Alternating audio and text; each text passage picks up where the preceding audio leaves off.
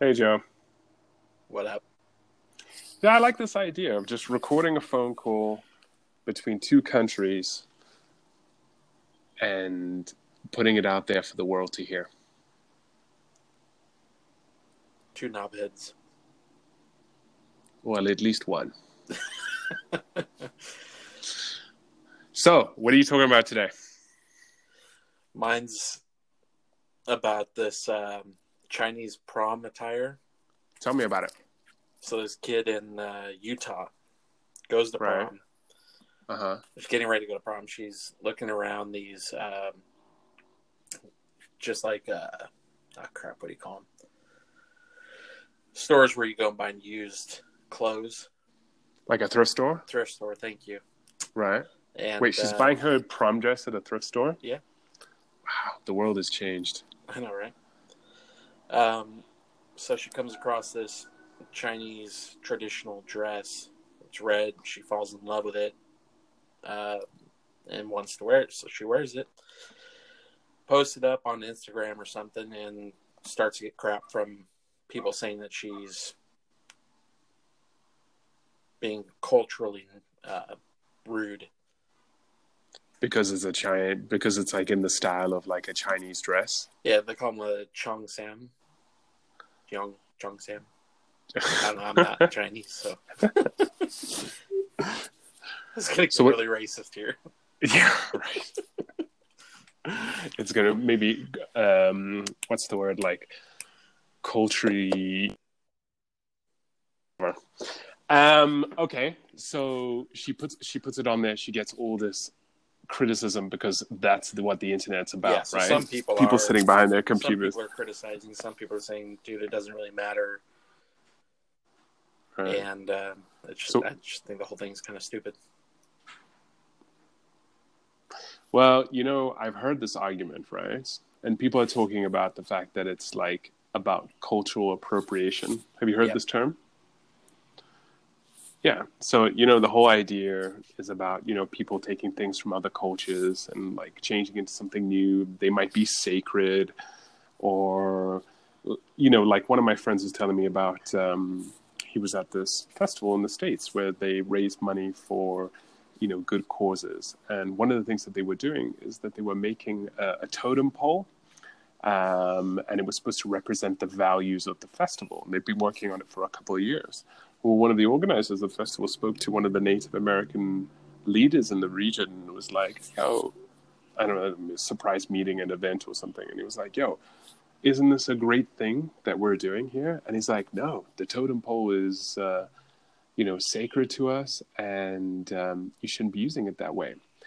Now, they'd spent like a couple of years making it and a whole bunch of money as well. It was a beautiful thing. And then they decided to scrap it. And it was on the basis of the fact that, cultural appropriation is the way that they viewed it was wrong. And I don't know. I don't know if I agree with it, to be honest. Like the whole hype over the dress and the hype over these other things, like, is it really wrong? I don't think she went in with the intent for it to be mocking the culture or anything like that. So I don't see how it could be wrong. Is it only if you are? Is it all dependent on the intent? Like if you intend to be racist, if you intend to abuse this other culture, then it's wrong. I think that'd have to be the obvious. I mean, obviously, people go in with intentions to be cruel and to be mean. She saw a dress. She thought it was beautiful. She wasn't mocking the culture. She intently liked the dress and said, I'd like to wear this beautiful thing as one of the most important events of my life. And then people were going off on her like she's being culturally rude, and I don't think that's the case. Yeah, looking here on the computer, it looks as though one of the big, phrases that was retweeted was this guy's tweet that said, your prom dress not is... my culture. No, my culture. Yeah, exactly. My culture is not your prom dress, right? But then, some people went and did like research in his tweets, and they found like this one tweet that he posted a year earlier that said, eating tamales with chopsticks. This is what America is all about. Isn't that cultural appropriation there? Like, So basically, he's just two-faced. well, I mean, yes, and isn't everybody? Yeah. But, usually, like, I mean, you and me, we've traveled a lot of countries in the world, right? So we've seen a lot of, countries which have their own culture and everybody is of that one culture, Isn't America the one place where cultures are supposed to be able to borrow from each other and experience? The melting pot. Yeah, it's supposed to be the melting pot. Or what's the other thing? The tossed salad, right? Wait, what are we talking like about? Everybody all to. No, because like melting pot is like old and racist, right? Yeah. So they say it's like tossed salad. You have a disgusting mind. I think it's sad because I've lived in so many countries where the dominant culture doesn't allow anything else in. That if people can't bother, use other people's culture in America, the food, the dress, their language, the things you say, then it's a sad world. When you go to live in other cultures, you learn to adapt to them because you're trying to respect their culture. You do things the way they do them for the most part. You do your best to become a part of that culture. And then in the U.S., it's so much a melting pot, or this tossed salad, if you will, that anything kind of goes as long as your intent isn't to be disrespectful of that culture. And that the intent on this was not to be disrespectful. So I think the whole thing was blown out of proportion by a few people that wanted to be higher than, holier than thou kind of a thing. And say, yeah, maybe cultural appropriation is the new bullying argument. Yeah, for sure. Yeah. So, go ahead. There's a cool Mongolian proverb which says that if you drink their water, follow their customs. And maybe we've got a little bit to learn from that. But I must admit, I mean, being abroad, I don't like to integrate too much. I knew this one guy who just dressed completely in Mongolia. He dressed in complete like local clothing, but not like city local, but like out, like nomadic country local. He had like these felt boots on and a felt top and a felt hat. And, I was wondering if that was like integration too far. I wonder how that fits into the argument. Like, when you were in Cambodia, you didn't put a sarong on at the end of the day? No, like I said, it's in the afternoon. I mean, there's only so much I think you can do as well, being raised in one culture to adapt to another. But I mean, there's still different things you have to respect. How you're greeting people, how you're treating people. Your attire, I don't think is that big of a deal unless, like in Cambodia, you go in the temples. To get into certain places, you had to wear long pants. Women had to wear certain things. There are some respects where attire comes into place.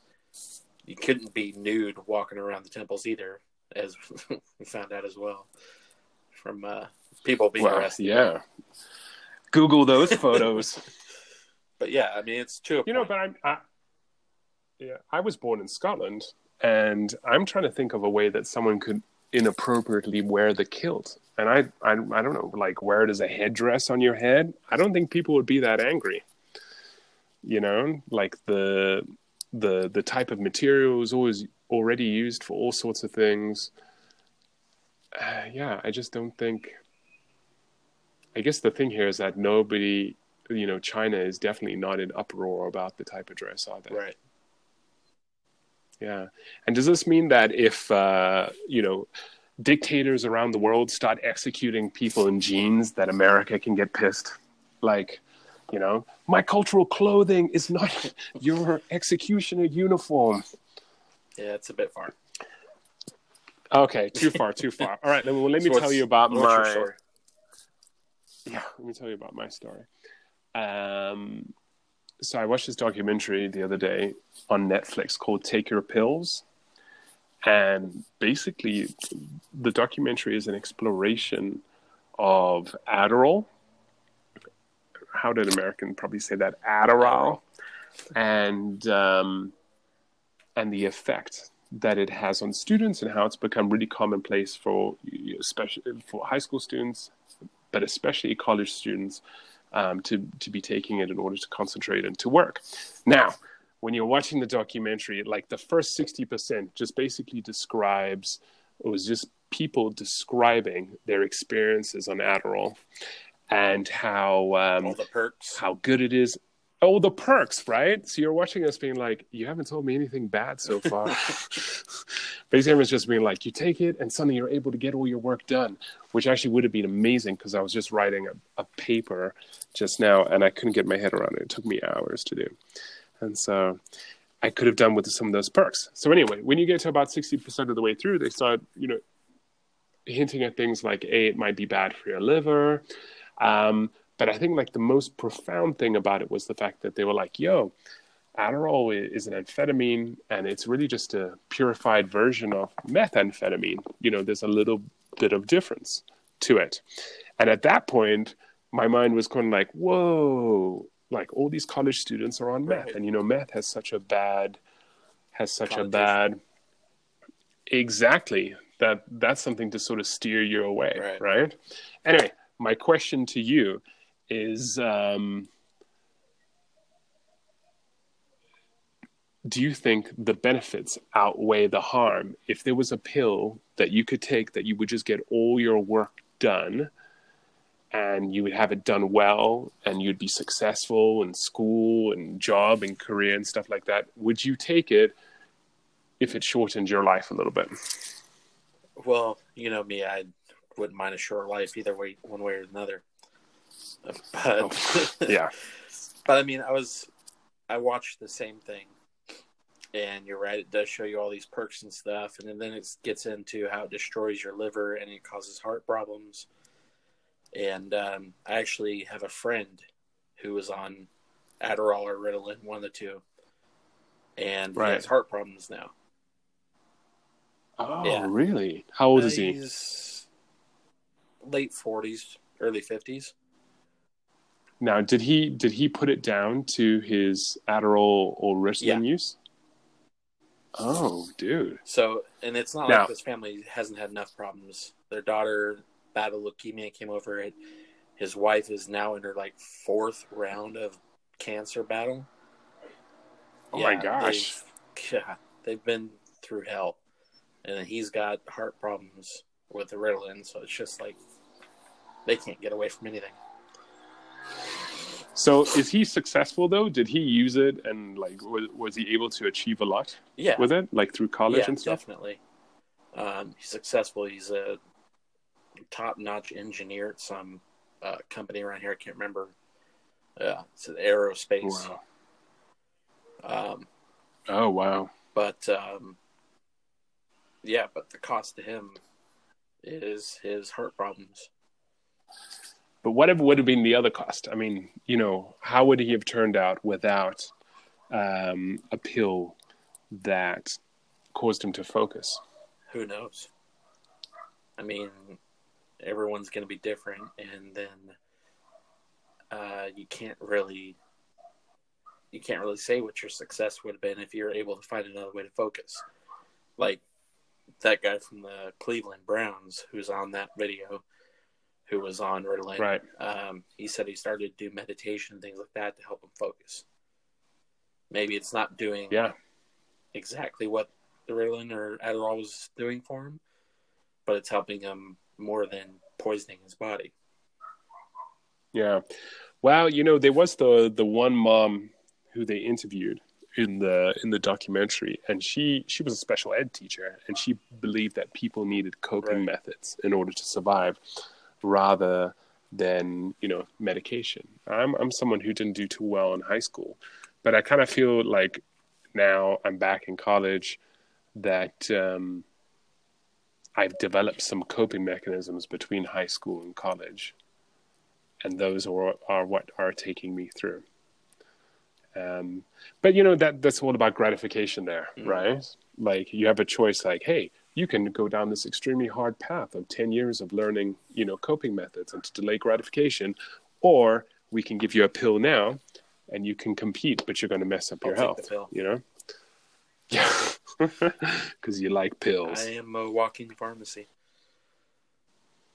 Yeah. All right, man. Well, this has been a cool international phone call. Sure. I'll speak to you next week. Bye.